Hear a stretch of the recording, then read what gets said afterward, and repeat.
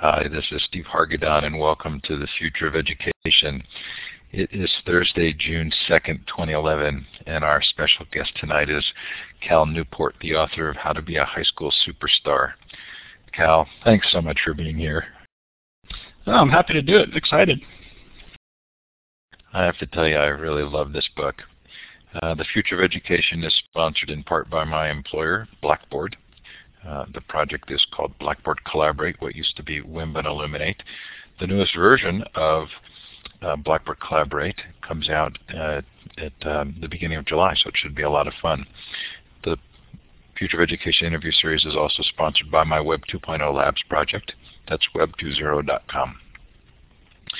Coming up in Philadelphia, if you are going to be in the Philadelphia area or you're planning on attending ISTE, please do join us at EduBloggerCon, the all-day unconference on social media and education. That's Saturday, June 25th from 8 to 5 p.m. It is free. You do not need to be registered for ISTE to attend. If you are going to ISTE, we have the Bloggers Cafe, which is a blast. If you haven't been, you'll love it. And we have the ISTE Unplugged area. Anybody can present. Go to ISTEUnplugged.com to sign up. Not only do you get to present on site at ISTE, but we stream it live through Illuminate. We have announced the dates for our 2011 Global Education Conference, November 14th to 18th. Again, this is well worth doing. Free, 5 days, 24 hours a day, just a blast, all in Illuminate. And I'm going to be talking about this on the Saturday live show. This is this coming Saturday, the Classroom 2.0 live show, but Teacher 2.0 is a new network we've created to help educators use the web to for their own personal and professional growth. In fact, there's a lot in this book that you would find very interesting from an adult, non-student perspective. And maybe we'll talk about that a little. Anyway, that's teacher20.com. And if you're in the Sacramento area, I am going to be running an experimental all-day workshop on June 17th, a Teacher 2.0 workshop. I'm looking to get some good feedback on that. Coming up next week on the Future of Education, the authors of The Invisible Gorilla, a book that really opened the doors to me in terms of thinking about cognitive issues and education. Not a book about education, but nevertheless a fascinating book. Maybe one of my favorites, I keep saying. So that's next Tuesday. And next Thursday, Troy Hicks on Because Digital Writing Matters. Those of you who maybe have read How to Be a High School Superstar will recognize that Denise Pope is coming on June 16th. Lots of other good interviews coming up. And Howard Gardner just agreed to do an interview in September. So lots more fun. If you've missed one of our interviews, they are all recorded. They're up in full Illuminate version and in MP3 form. Last night's panel discussion on unschooling was fabulous. Clark, Monica, Lisa, and Kate contributed in terrific ways. Before that, we heard from Jim Bosco on the MacArthur-sponsored research on digital media and participation. Sir Ken Robinson, before that, Steve Denning on his book Radical Management. Chris Guillebeau, who's mentioned in this book as well, on the art of nonconformity. You can see lots of great material, hopefully something that will be of interest to you. If this is your first time in Illuminate, we're sure glad to have you here. It is participatory. You can put notes in the chat. If you'll notice, the chat box looks pretty small on the screen. So I recommend going up to View Layouts and switching yourself to the wide layout. It will make quite a difference for following the chat. At the bottom of the participant window are these emoticons, the smiley face you can see that I'm doing, the clapping hand. These are ways of you to express how you're feeling. There is a frowny face and a thumbs down, but we don't expect a lot of that. To the left of those is a hand with a green up arrow. You can use that to raise your hand to ask for the microphone later if you'd like to take the microphone to ask a question. Of course, you can also put questions in the chat. Do be aware that sometimes it's hard for me to be doing the interview and seeing a question. So if I miss a question in the chat, then please feel free to post it again. Now we're going to give you a little bit of a chance, those of you who are in the show live, to let us know where you're listening from. Look to the left of the map. You'll see a wand. It's a blue wand with a red star at the end. Click on that and then click on the map to let us know where you're participating from. Feel free to also shout out in the chat.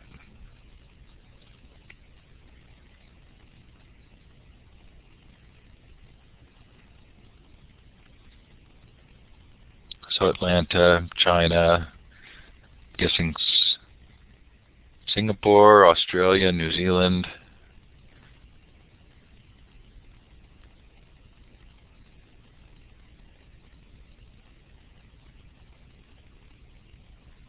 Chicago, Sydney, Boston, Brooklyn, Hong Kong.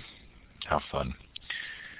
Wherever you're listening from, and if you're listening to the recording, we sure appreciate your participating. So Cal, I'm going to start off by saying that although this is a book for students, it's kind of disguised to me in a couple of ways. We'll talk about sort of the philosophy of the book related to students, but I also felt like this was a book for adults. Has anybody else said anything to you about that? Yeah, I've heard that quite a few times before. An interesting backstory to this book is that when it was originally proposed to Random House, it was proposed to cover all of education. So starting in high school and through graduate school. And I was a graduate student at the time that I was writing this proposal. The ideas were broader. We focused it just because it'd be easier. We felt like that was too many books in one. But I think you're picking up that reality that this was really a much broader idea that I'd encountered in my work in education. And this book is just taking a broad idea and applying it to one sort of narrower setting. Well, for me, it was not just that this is a really helpful book for adults who are helping students, but I actually felt like this book helped me in my own life, that there were principles in the book that are universal beyond our academic lives. Yeah, I think that's definitely true. I mean, these are principles that I live by. I guess one of mine, I'm a postdoc. I'm about to become a professor, so I guess I could count as an adult. Finally, though, I am somewhat young. I live by a lot of the principles in this book, too. It's not surprising to me, though. Often the sort of the ideas with impact usually are broad.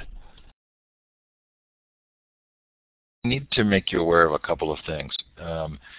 My dad was Dean of Admissions at Stanford and then Dean of Admissions at Princeton. And before you discover that in some way on your own, I want you to know that that's the case. He is now retired. But I did not talk to him about the book at all. I didn't want you to think that I'd actually had a conversation with him. I will after the interview. But you mentioned Stanford and Princeton so heavily in the book, I thought, well, I don't want him to be surprised by that. Okay, I feel myself warned, though I feel good because I actually just heard, I think yesterday, from the former director of admissions from an Ivy League school to remain unnamed, and he said, that book hit on a lot of ideas that sounded true. So I have some confidence. I hope that your dad won't be too disappointed. No, I think he'll like it quite a bit. So the book is really about the taking a different approach to tackling admission stress. And one of the things that you talk about in the book, both at the beginning and at the end, is that the way in which we talk about admission stress isn't necessarily helping people to overcome it. Why is that? Yeah, I think it's a good point. I just sat on this panel here in Boston with Vicki Abels and the director of Race to Nowhere and Alfie Cohen, and we screened the movie Race to Nowhere and had this panel discussion afterwards. And I really enjoyed the movie. This is a movie about stress in high school. But what was hitting me in the discussion, in the panel section, the back and forth, is that all the ideas that people were throwing out were these either large systemic changes. We need to change the way we educate students. We need to change the structure of the high school experience. We have to change the way colleges do admissions. Or they were thoughts on how we can change whole cultures. We need to take students and redefine their definitions of success, what have you. And what I was thinking is, I'd found in my experience, which is almost entirely one-on-one interaction. I do one-on-one interaction with students because of these books. I work with about 1,000 students a year one-on-one over email, is that these were exactly the strategies that, though sound good, were more or less ignored by the people who need the help most, which are the people who have been told they have this talent, and they do have talent, and it's very important to them, this idea, very important to their family, that they try to go to a good college and take advantage of this talent. And I had found that this crowd basically wasn't interested in being told, change your definition of success. They would ignore that. And I'm sure they were happy to hear there was going to one day be these large systemic changes to the structure of schools, but that wasn't going to help them this week or next month. So my approach was to say, okay, I'm going to take a different tact. And I'm going to find the students who did fine in college admissions, but somehow still managed to be pretty happy. And I'm going to say, well, what did you guys do different? And that was the whole approach I took for this book. So it's a little bit different than the sort of big idea changes to education and culture approaches that have gained a lot of traction recently. So that existed for me in the book at two levels. One was that essentially the book is, we know you want to get into a good college, so here's how to do it. The second sort of quieter level, but the deeper one is, if you actually kind of rethink your goals, you'll find that college becomes, getting into a school that's a good school for you, actually becomes the result of living a better life. But clearly the book is kind of marketing itself to the students' aspirations to get into a good school. Yeah, I like to say in my work with students, my writing, especially with this book, my number one metric is reducing stress in students, right? Making their lives better. So if I come at it like a scientist and say, how can I maximize the amount of stress I can reduce? What I found from my experience on one-on-one interacting with students is to start right off the bat and say, that's great, you want to go to Harvard. I'm not going to change your ambition. All right, now they're in the door. Right? Now they'll listen to you. They know that you're not just another person, not another Ivy League educated person who's looking back at the people before them and saying, don't do what I did, it's too stressful. So that gets them in the door, and then they'll listen. And then I'll say, okay, now let's talk about your strategies, and actually this is a better strategy for getting in, and this is a better strategy. And as you said, it's sort of a secondary effect. This is sort of what's going on right beneath the surface of this advice, is that it leads to a life that's better and that's more fulfilling and more interesting. And not just in high school, but in college. You're going to avoid the deep procrastination, burnout issues in college. You're going to go on and have a more interesting life after graduation. And that's all bubbling under the surface. But because my metric is stress reduction, as you mentioned, I approach it by saying, I'm not going to change your ambition. I don't care what your ambition is. That's fine. Let's keep that fine, and now let's start talking about strategies to work better. And this Trojan horse approach, at least in my sort of one-on-one experience, is somewhat phenomenally successful. Students who are really, really stressed become much less stressed. Well, I really liked it. Obviously you could have titled the book, How to Be a Better Person and Enjoy Life Better, but I don't think it would have had the impact. I also liked it because in a very sort of pragmatic way, it puts students in the driver's seat. And as I read the book, I made all of these notes about how you could even do workshops, and this is very sort of a direct approach in helping students kind of take control of their education. Is that an accurate perception? Yeah, I think that is accurate. I think that comes from the fact that most of my interaction with students is direct to students and not mediated through parents. And I think that comes through in my writing, because this is how I'm used to working with students, is them coming to me and saying, here's my problem, here's what I'm stressed about, and me saying, okay, here's practical things you can do. But I think that's nice. I think there's almost a lack of that in the college stress debate. Like, this was a question I had, for example. Again, I said I really enjoyed the movie Race to Nowhere because I thought it was very personal at times. I thought it was a really well-crafted look at this issue. But I kept looking from my point of view, well, where's the scenes at the end where they show the student that's not stressed out and say, what did you do today? Practically speaking, how did you choose your classes? How do you avoid being stressed out? I'm just attracted to that practical advice, the thing that you can tell a student in an email that they can put into practice later that day and then feel better about it the next morning. I'm sort of obsessed with that practical advice, and there is kind of a lack of it in the discussion, so I'm glad you picked up on that. We did have Vicki on the show to talk about Race to Nowhere, and I really like your book in many ways kind of answers the question that Race to Nowhere raises. It gives some practical answers. So you spent 3 years sort of talking and interviewing students who had this kind of success that you defined, and you call them relaxed superstars. And it seems that you yourself probably fit into that same category. So what is a relaxed superstar? Right, so I define it as a student who did well in the college admissions process based on their criteria, which is usually they got into the schools they considered to be REACH schools for themselves. So it varies depending on the student, but a lot of these were pretty elite schools. Yet at the same time, they lived lives that they felt like were authentic was one key descriptor. Another was uncluttered. So they didn't have this sense of always running around from one thing to the other, and because of that, were lives that were pretty low stress and pretty happy. So these are the students that interest me, and they're sort of the star of this book.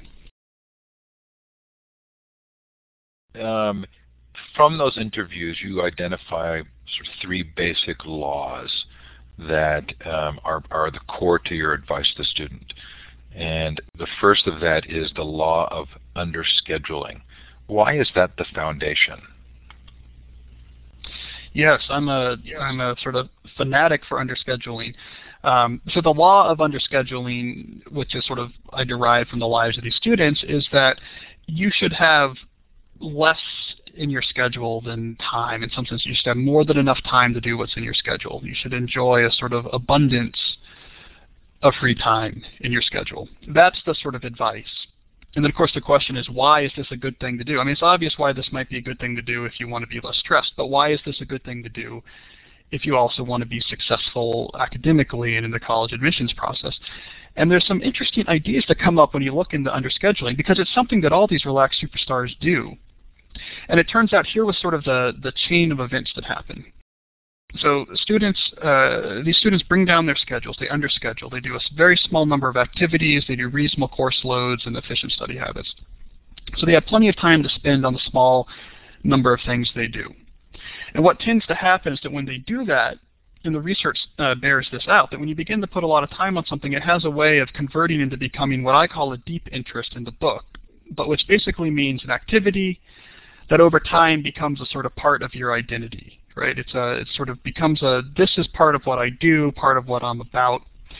And these deep interests then become sort of the foundation for making the student into just an interesting person, an engaged person, a person who's engaged in the world. And as I found, this is sort of like rocket fuel, not just for a really interesting life, but also turns out to be rocket fuel for a college application, to actually be an interesting person who's actually engaged in certain parts of the world in an authentic way, is one of the most important things you can do if you want to be impressive from the point of view of an admissions officer. So doing less and giving yourself the time and flexibility to really explore one thing is really the foundation of that sort of key trait. So it's interesting because by having what you call casual leisure time, it allows for there to be things that come up that you can follow up on, that the student can get interested in and follow up on. And that doesn't always lead in the directions that you think you're going to go when you start, but it seems to be kind of a part of this larger life lesson of allowing yourself to explore and find things. And because of that, you actually kind of talk about that you don't like this sense of finding students' passions. And if I've gotten that right, what you're saying is that sometimes you really can't define what you're going to find interesting until some time has gone by. Yeah, I think it's a very important point. I very much dislike the word passion. I don't think that it's natural. I don't think that it's common for a 15 or 16-year-old to have a pre-existing passion that just needs to be unearthed. And once they unearth it and follow it, then everything will be good. That's just not the way that for the vast majority of cases that things work out. Here's what I found, and I got this research, actually I talked to it's a professor, her name was Linda Caldwell, and she was a professor of leisure studies actually at Penn State. So she's sort of a world expert on how people use their free time. And I asked her, how do people develop these type of deep interests that later on people would describe as passion? She's sort of a specialist in this. And what she told me was exactly what you said there. She said, well, the research all says the same thing. They open themselves up to lots of different things, and they have the freedom and flexibility in their schedule to follow up on something that happens to catch their attention. The research says you do this enough, eventually one of those things that catches your attention and that you follow up on sticks. And this is the way they talk about it in sort of the anecdotes in the sort of academic papers, is that there's this, oh, you follow up on it, and then you kind of find yourself the next day, you come back to it again, let me look at this. And then the next weekend, you kind of put aside a day to look at this. And then a month later, you're doing it regularly. And then 6 months later, it's a part of your identity. And someone would say, oh, yeah, you're passionate about this. And I think that's a much better way of looking at it, that the origins of passions are often somewhat random and not all that interesting. And therefore, you shouldn't get too caught up in trying to identify in advance, this is what I'm meant to do, or this is what I'm going to do that makes me interesting. In some sense, the research says it makes a lot, much better sense to just go out there, start exposing yourself to interesting things, following up, and see what sticks. So it's a little bit less sexy, but this is what you see when you study the lives of these relaxed superstars.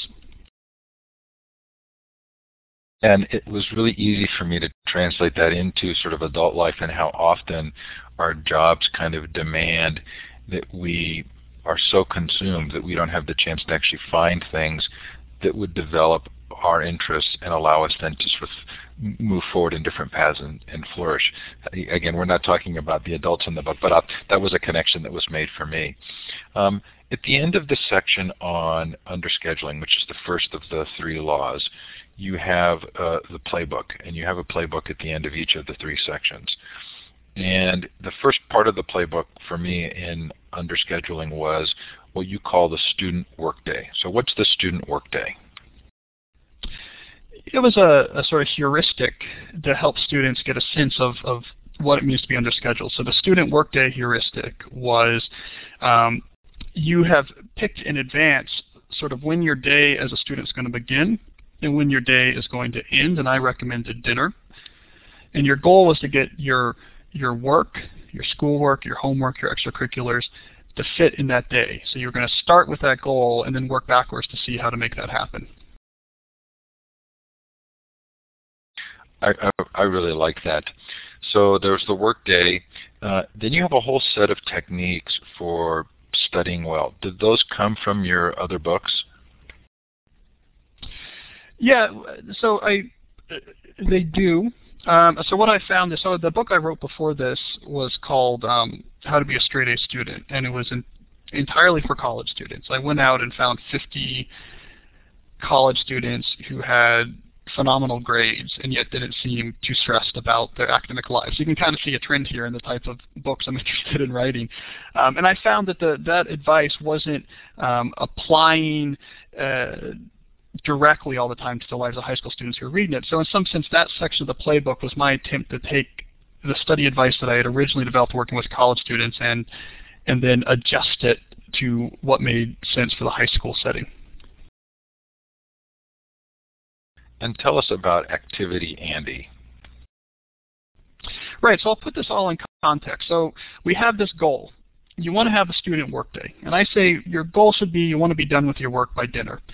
For most students who are, say, going after admissions to a Tier 1 college, right after they set that goal, they're not going to come close to meeting it. Right? Their work, their activities, their schedule is taking them late into the night. That's the standard. So then the question is, well, how do we get down to meeting that student workday goal? And the first step I say is, well, you got to just become a better studier. So I spend all these pages talking about how to become a more efficient studier. I mean, you can't have Facebook open. You have to take smarter notes. You have to do active recall, not passive recall. So now that's brought down your work closer to the student workday. But let's say you're not there yet. What's the next thing you can do? Well, this is when I talk about it's time to start dropping activities, right? It's time to start underscheduling. And the most useful heuristic I can give to a student who is interested in college admissions is to take each activity and imagine a sort of bland, sort of boring, middle-of-the-road student named Andy.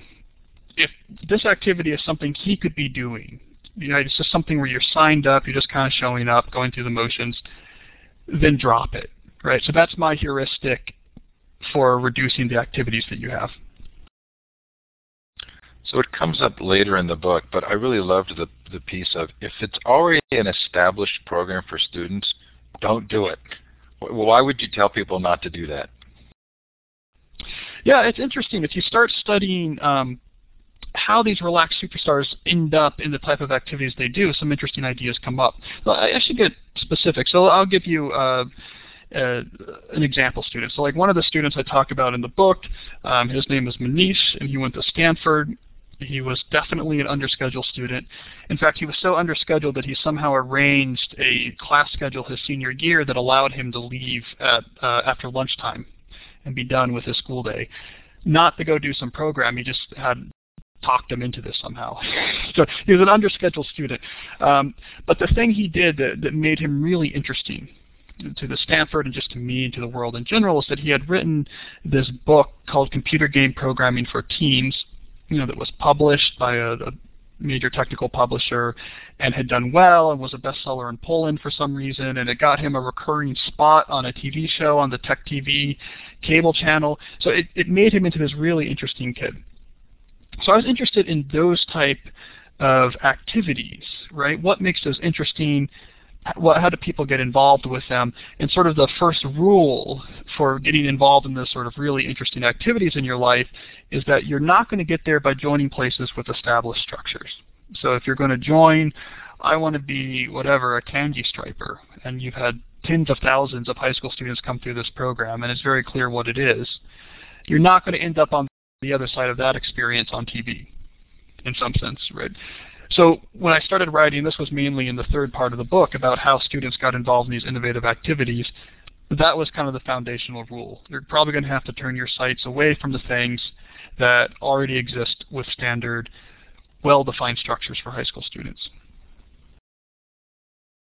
Which I don't think you're saying that candy striping isn't good, but I think I made a bridged connection here with activities that are sort of already established for students are probably less likely to provide the kind of apprenticeship and mentoring that would allow for really deep interest to develop. Do you think I made the right connection? I think that's part of it. I think also what's part of it is if you're starting something that there's not an established program for, there's more flexibility would probably be the word that I would hone in on.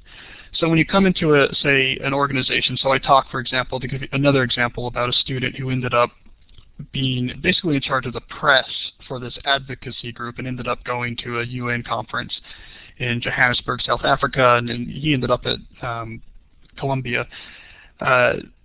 This was an example of an organization that didn't have room, a program for a high school student. But because of that, he could be more flexible. So when he came in and he got tutored, had some mentorship, but did really well and really earned their respect, he had a lot more options of where he could go next. And he could say, well, why don't I do this next? And then when he did that well, he's like, well, let me just suggest, why don't I take on this project next? And that flexibility allowed him to go to much more interesting places than if that same organization had a high school internship program. The walls there are rigid, so no matter how well you do, you can't escape those rigid walls. So I'm very attracted to that notion of flexibility, that if you don't have rigid walls, you can end up in much more interesting places. Okay, so moving on, your second law is the law of focus. And there's the superstar effect, the Matthew effect, and counter signaling. So what's the superstar effect? So after you underschedule, you're now doing a small number of things. So now you have maybe one activity as a student or two that you're really focusing a lot of attention on. It's something that's becoming a deep interest. So the question I get often is students get worried. And they say, more is better than less. If I'm doing one thing, that's okay, but if I was doing two things, that'd be even more impressive. So they get very worried about being underscheduled. This is where students tend to jump ship off the underscheduling ship. So the superstar effect is trying to explain, if you take your one thing and you stick with it, and you become really good at it, and let's say you really become the best person at that particular thing that, say, an admissions officer or someone has seen, you get this bonus for that. And this is a well-known effect in the sort of economic research, and they call it the superstar effect. you get this sort of bonus of impressiveness around it that is going to make you actually a much more interesting, impressive person than if you had instead done 3 or 4 things but weren't particularly great at any of them. So it's my way of arguing to the student that take your energy, put it all in one thing, you actually end up ahead than if you take that same amount of energy and divide it among more things. So that was my sort of first argument in trying to keep the student committed to underscheduling. So then the second argument, the Matthew effect, comes from the New Testament scripture. And how does that relate? What is that next step? Right, so the Matthew effect, and this came out of the research literature decades ago, but then Malcolm Gladwell popularized it some, I guess, in Outliers. But basically what that says in the context of students is once you start doing something really well, sort of related accomplishments are in essence handed to you for almost no additional effort. And I think this is something common to people from life out of school as well. Once you become known for something, once you've done something really well, that leads to lots of interesting, impressive opportunities. So that's my second piece in the argument for why you should do less. Right? So you stick with one thing, you get the bonus from the superstar effect. In addition, other interesting opportunities will arrive, and they'll come basically for free. That's the Matthew effect. Where again, if you had divided that same attention among multiple things, you wouldn't have gotten to the level that triggers that effect. So that's sort of the second argument I was giving to the students, that, you know what, stick with a small number of things. What is counter-signaling? And this is my third argument for why you should stick with a small number of things. And this is a really interesting piece of literature that this again came out of the economics research, where a lot of the more interesting social research seems to be coming out of these days. But this study that was from 2001, they built this model that made sense mathematically, then they tested it with real people and validated it. But basically they found there's a lot of instances where if you're trying to signal your value to someone, you end up being better off sending less positive signals. So in the context of college admissions, and I go into the details in the book, but the conclusion of it is that in the context of college admissions, if you take a application and you put on it, so let's say 10 activities that are all things that more or less are medium ability, right? You have to show up, you have to put in some hours, aren't particularly impressive. Take that application. Then make a photocopy of that application where the only difference is you took off some of those activities. Counterintuitively, the application with the less activities is likely to be seen as more impressive, right? We're wired that way for a variety of reasons, and it's counterintuitive, and that's in some sense why they call it, you can think of it as counter-signaling theory. Now the details of why that is a little bit more involved, but it shows up a lot in the admissions process, that adding extra little things can actually make you less impressive. So that's the third of my 3 arguments for why the student should be doing less, sticking with a small number of things. Yeah, in fact, you give a couple of examples in the book where your superstar will say, oh, I don't think I even put that on my admissions application. Yeah, that's very common with the relaxed superstars.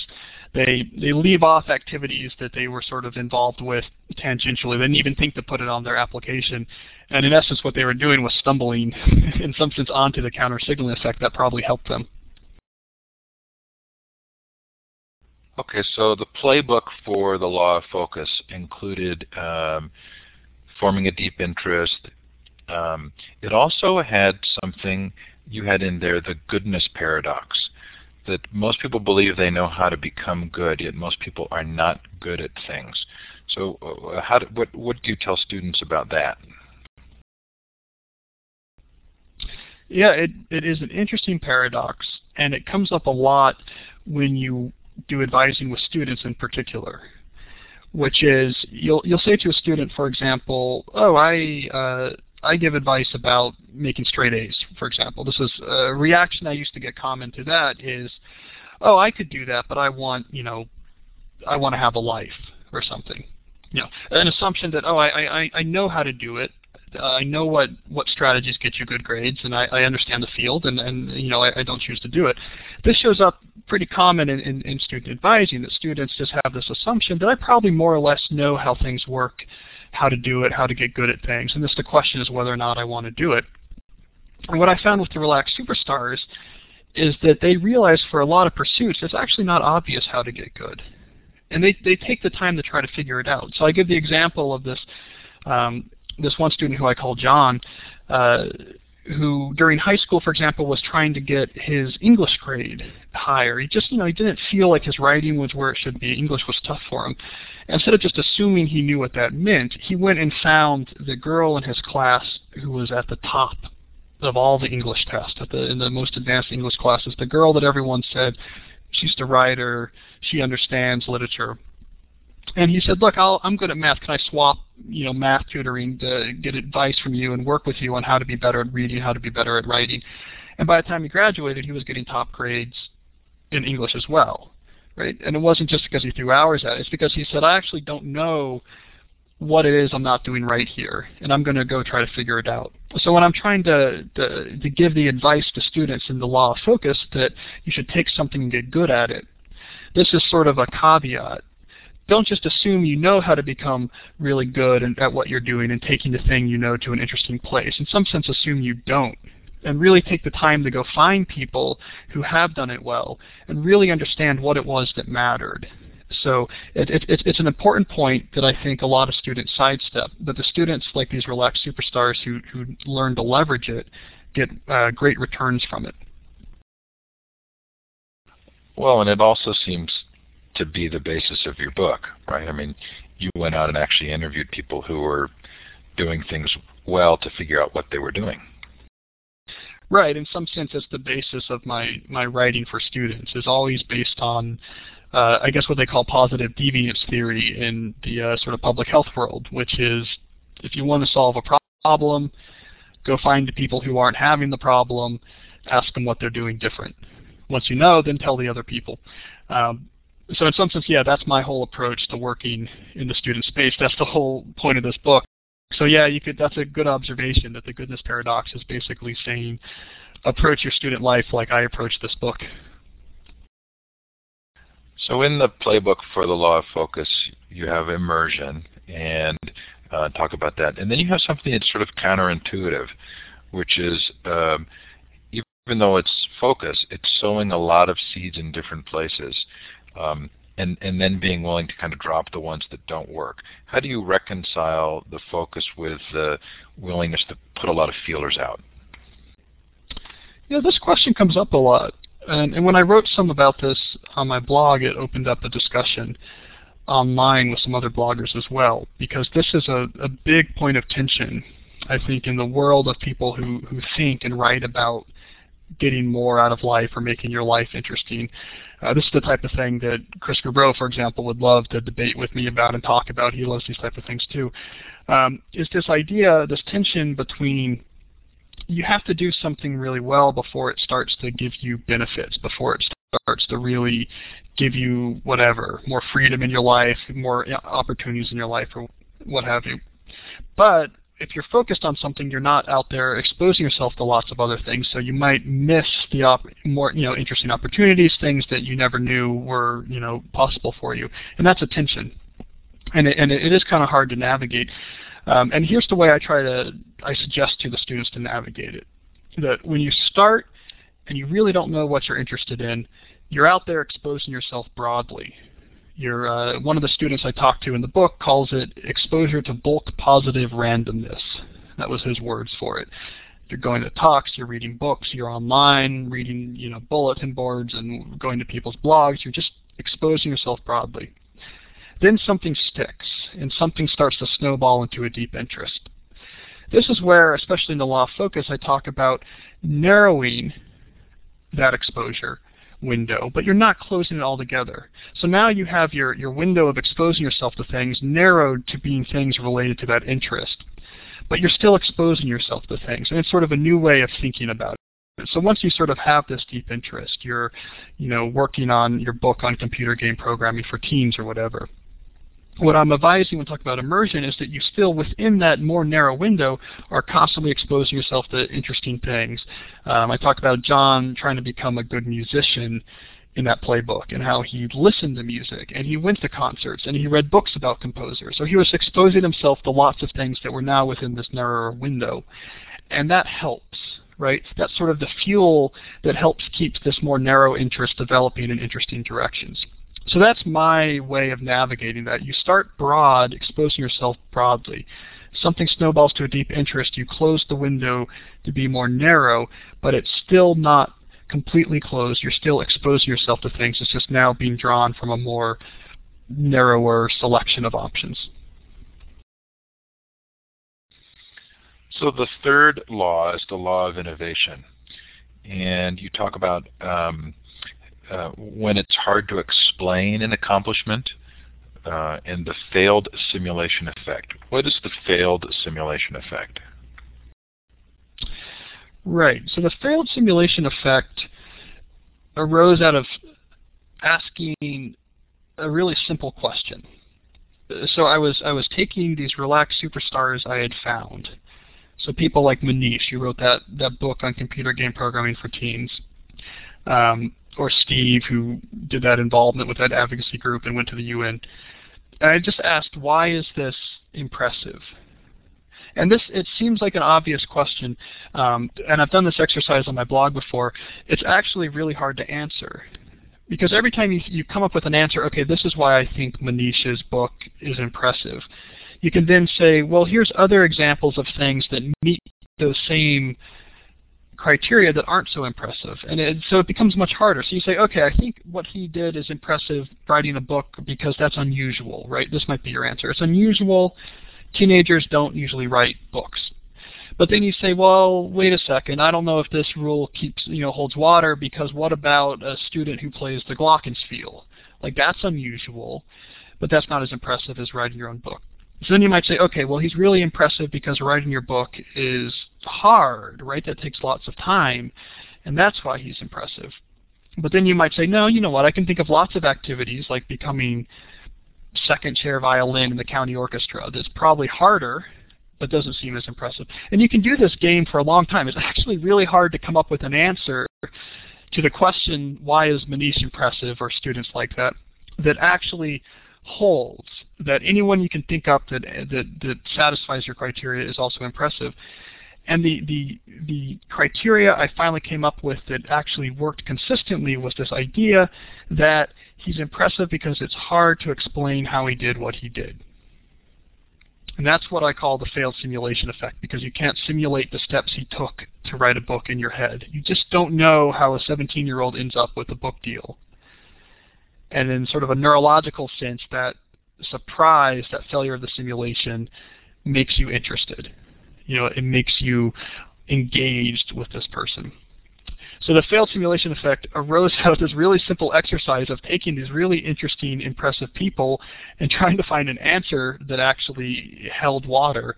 And this was the answer that the only one I could find that consistently worked.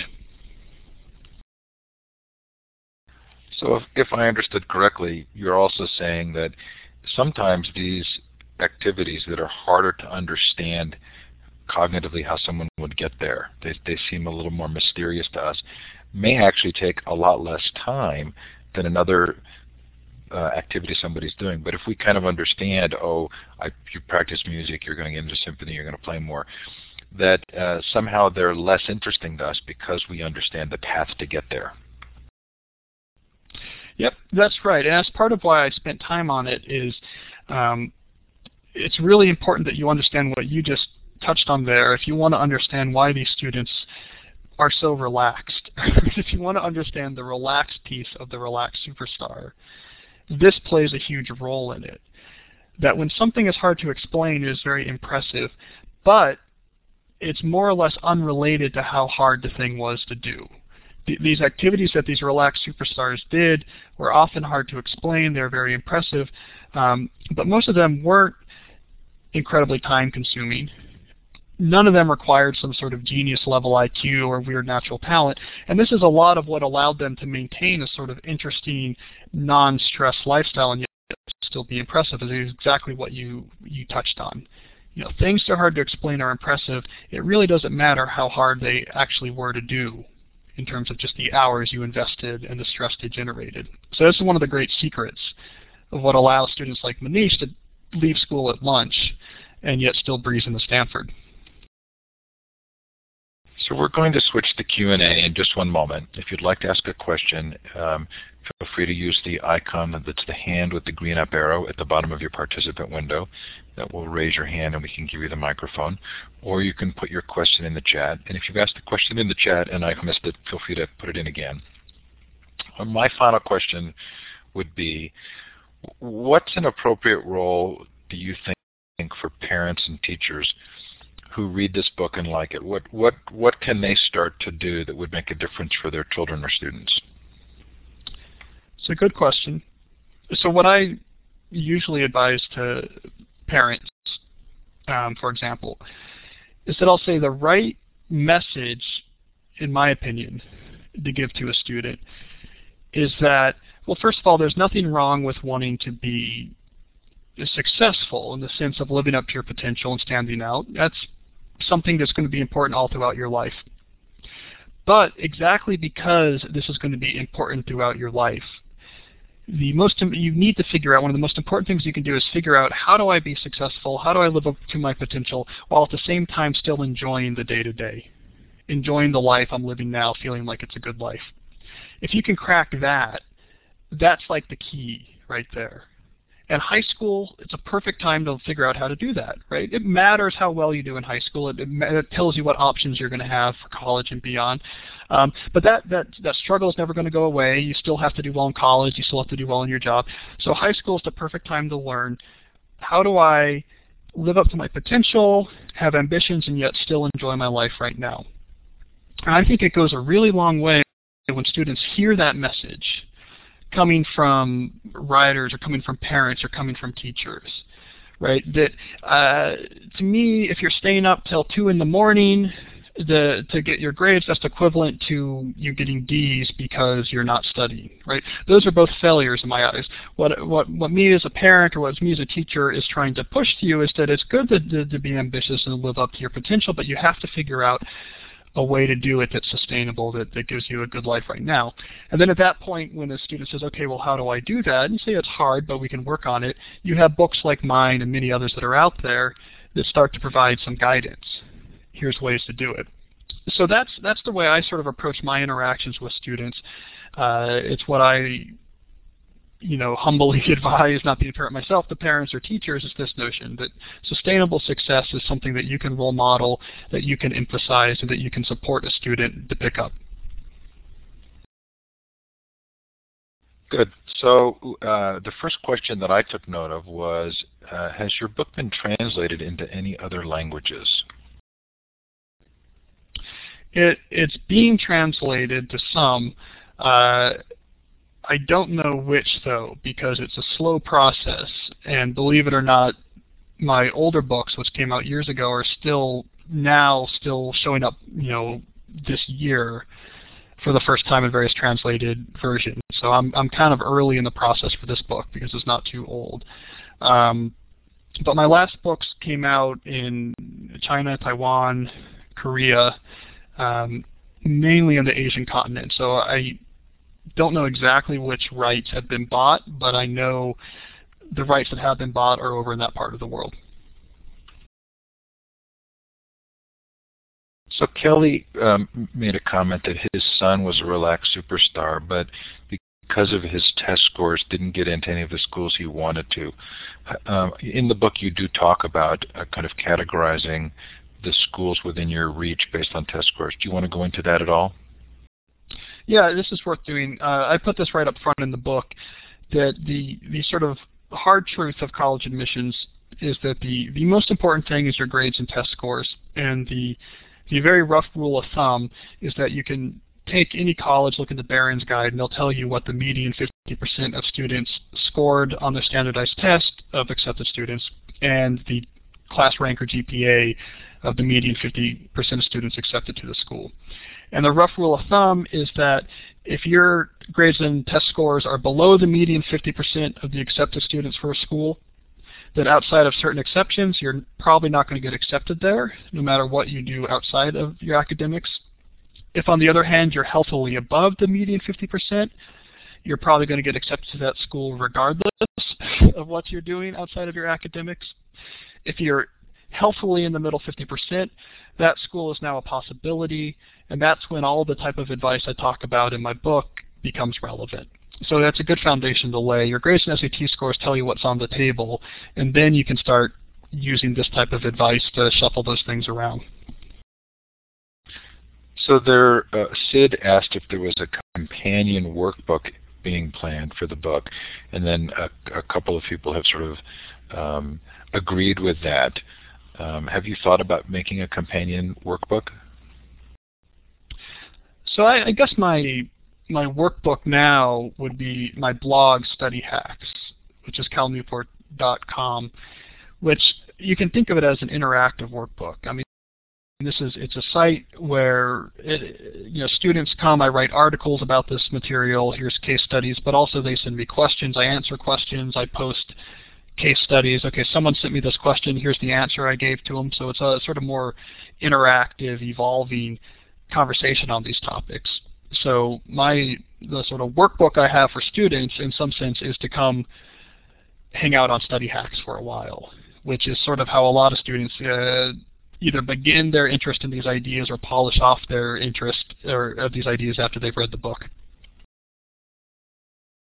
Someone has offered to translate into Russian if you'd like. Jason wants to know if you've seen Waiting for Superman, and what did you think? I have seen Waiting for Superman. Usually the stance I take on these type of issues is issues surrounding education, the education process, be it teacher union issues like you see in Waiting for Superman, or the type of issues like homework or whatever that's brought up in Way to Nowhere. The issues around Race to the Top versus No Child Left Behind, the big issues. It's basically I say the big ideas are interesting, but they're not for me. In some sense, I'm keeping my focus on the small ideas, which is what's the piece of advice I can give to a student tonight that's going to make their life a little better tomorrow. So in some sense, I just stay agnostic on the big picture issues of how we should structure education, how we should teach the kids, and I keep my focus somewhat humbly on, with the system we have right now, what's the one-on-one advice that can make a difference. Again, if you've asked a question in the chat and I missed it, I hope you'll post it again. Cal, are teens more capable than we give them credit for? Absolutely. I see this all the time in this advising. It's why I wrote the book to the student, not to the parent, and it didn't hold any punches. So yeah, these are big, ambitious things I'm telling you to do, because I think a lot of students, especially the type of students who feel like they have the potential to go to college and do something with it, have incredible ability. And they have all this pent-up potential and don't know where to put it. And I think if you can give someone clear examples, here are students that put this potential somewhere really interesting, they made their life better, here's how they did it, here's how you could do it too, they jump at that opportunity. So I'm an optimist on the capability of teens. Mohammed is saying, can this book with How to Win at College be good for medical dental grad schools? What sort of advice do you give for college students not entering the workforce right after college? Sure. I think these questions get, about graduate study in particular, become very fragmented. Or I guess it's safer to say my answers become fragmented because it really differs. So, I mean, for someone who's looking to go to grad school like I did to get a PhD, to try to get a job in academia, is a completely different thing. The dental school is completely different than law school. So in some sense, yes, there's some general ideas in here that are sort of useful for life in general, but also there's a lot of really good specific advice for specific paths through college and beyond. And I guess this would be a good application of the goodness paradox. Don't assume you know it. If you want to get an MBA, go to Chris Ye's website, Ask the Harvard MBA, and ask them, what matters? What should I be doing? If you want to go to dental school, do something similar. So that's usually what I tell people in that situation is let's get specific, and then we can talk about what makes sense. There is a question about your Twitter account, and if you want to put that in the chat, that would be great. Before that was a question from Jeff, who asked, what is the form of resistance you receive against your ideas? Well, there's two forms, one that I'm more interested in than the other. So the form that I'm most interested in is what comes from the students themselves, because they're the ones who are out there and living this. And when they have objections to particular ideas, I take it very seriously. All of the ideas I talk about have all been evolved through sort of working with students and getting their feedback. So the resistance I get from students I take very seriously. For example, I did an event recently at a high school outside of Boston, and one of the students raised a concern about the social isolation that could come along with underscheduling. That when you disconnect yourself from a large number of activities that are also social activities. And this was a really good point, and that's a really good piece of resistance, and some of the Relaxed Superstars struggled on it. So I pay a lot of attention to the student resistance. The type of resistance I'm less interested in is that comes from the really large advocacy organizations that are working with huge budgets to try to restructure education or this or that. And there's been instances where, major organizations working on student stress, for example, have taken my books off of their recommended website because they didn't like that the title said, how to become a straight A student or something, because that was giving the wrong message that A's are good or something like that. I get a lot of that type of resistance, which is, to me, it's philosophical. It's adults talking about, what's the meaning of success and is Harvard really important, and I don't care as much about that. I think that's too divorced from the students who are in my inbox this morning and are stressed. So I get a lot of specific resistance from students. That's great. I get a lot of general philosophical resistance from the sort of chattering class, which I tend not to care about as much. Cal, we've reached the top of the hour. I'm going to clap here for you. Thank you so much for coming on and talking about the book. Again, How to Be a High School Superstar with Cal Newport. I loved the book. It got me really thinking, and it's a high recommendation for me. Thanks, Cal. Thank you. This was a lot of fun, and these were great questions, and I love talking about this stuff. So thank you for having me on. Really appreciate your coming on. Next week, the authors of The Invisible Gorilla and Troy Hicks on digital writing. Thank you for being with us tonight. Thanks if you're listening to the recording. We do try and finish on time, Cal, to be respectful of your time, so you are welcome to go.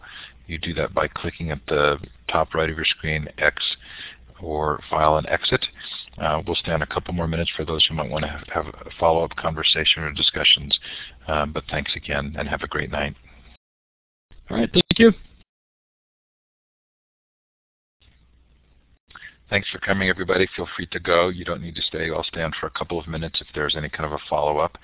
I thought that the book was fascinating, and I'm sort of intrigued by the degree, and I noticed that others are, that it seems to apply well outside of just student lives, but clearly Cal's interest here was in talking directly to students. Has anybody else read the book who want to make any kind of comments about it? Cal, I assumed that it would be helpful for you to go, but you're certainly welcome to stay. I notice you're answering questions, so feel free to add anything or grab the mic back if you'd like. Well, yeah, I'm in no particular... You're not using Facebook or Twitter. Yeah, it's true. I don't use Facebook or Twitter. That's partially because of my day job. I do a lot of mathematics, and feel like I need to preserve my ability to focus. But I will say, I know we talked a lot about the student angle, but I will re-support your initial point that I really are interested in these ideas and how they apply beyond the space of students, and I think they absolutely do. I'm a little bit more tentative to be declarative about it because it's not a space I understand as well. but I'm really interested that you picked up on it, and I think that's definitely an interesting way to approach the book. A couple of things that occurred to me related to that were kind of the formalization of that in an organization like Google with the 20% time. But then I also thought about sort of the degree to which large companies and organizations work much like the school environment, where there's an expectation that you will look busy and be active, and that kind of the same declaration of independence that a student might make from the sort of culturally expected norms in order to have more success could be applied in the workplace as well. Yeah, just to throw out an idea I've been writing about recently that's more early. When I was looking at these same issues in life after college, because that's what's relevant to me right now, one thing I noticed is that in a sort of typical workplace, in order to sort of declare your independence, what's different about in the high school level is that you in essence have to back that up with some sort of skill you've developed for something that's rare and valuable. In other words, you need what I call this sort of career capital in the workplace. This is what I've been noticing. What's different about life after college and before is in life after college you can still be independent and do interesting things, but you kind of have to earn it by first being good at something that the world values. So this is a rough idea, but it's something that I'm definitely interested in, this idea of accruing career capital. And then once you do it, being very, very thoughtful about how you invest it in terms of making your life into something more interesting. I think that has a lot of application for teachers, because in particular teachers typically have a deep interest in things, and the idea of actually cultivating and pursuing those over the course of time and then being able to put them into their career is compelling and attractive. Yeah, I think I think that's true. And I think it's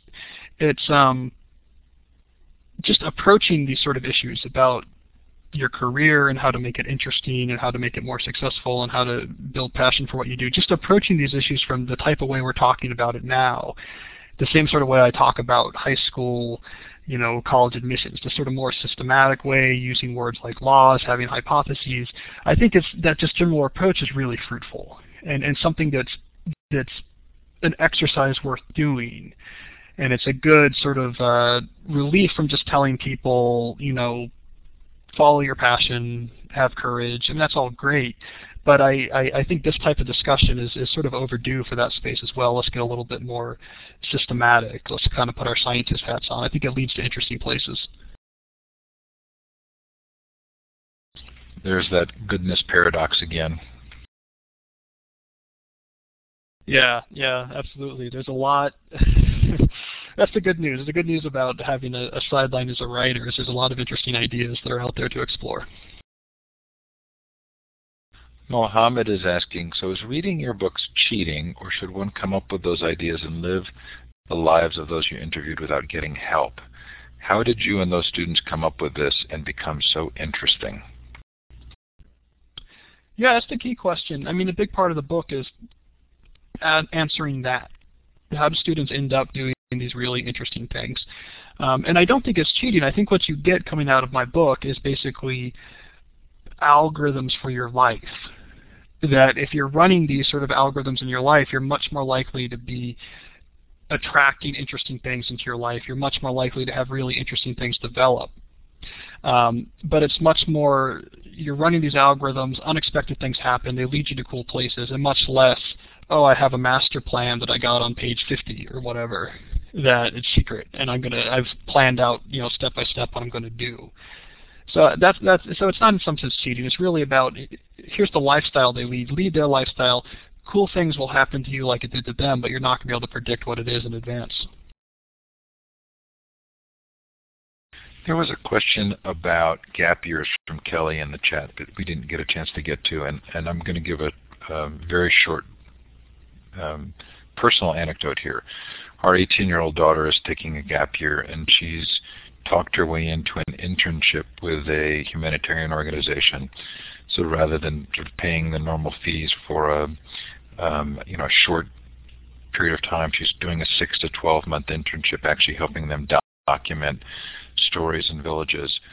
And part of what the book did for me was I've been feeling very supportive of this, but it gave me sort of this additional ammunition to support her in saying, you are going to discover things as you go along in this process, and allow yourself to be open to that, and allow yourself just to kind of enter into this, not necessarily knowing where it's going to lead.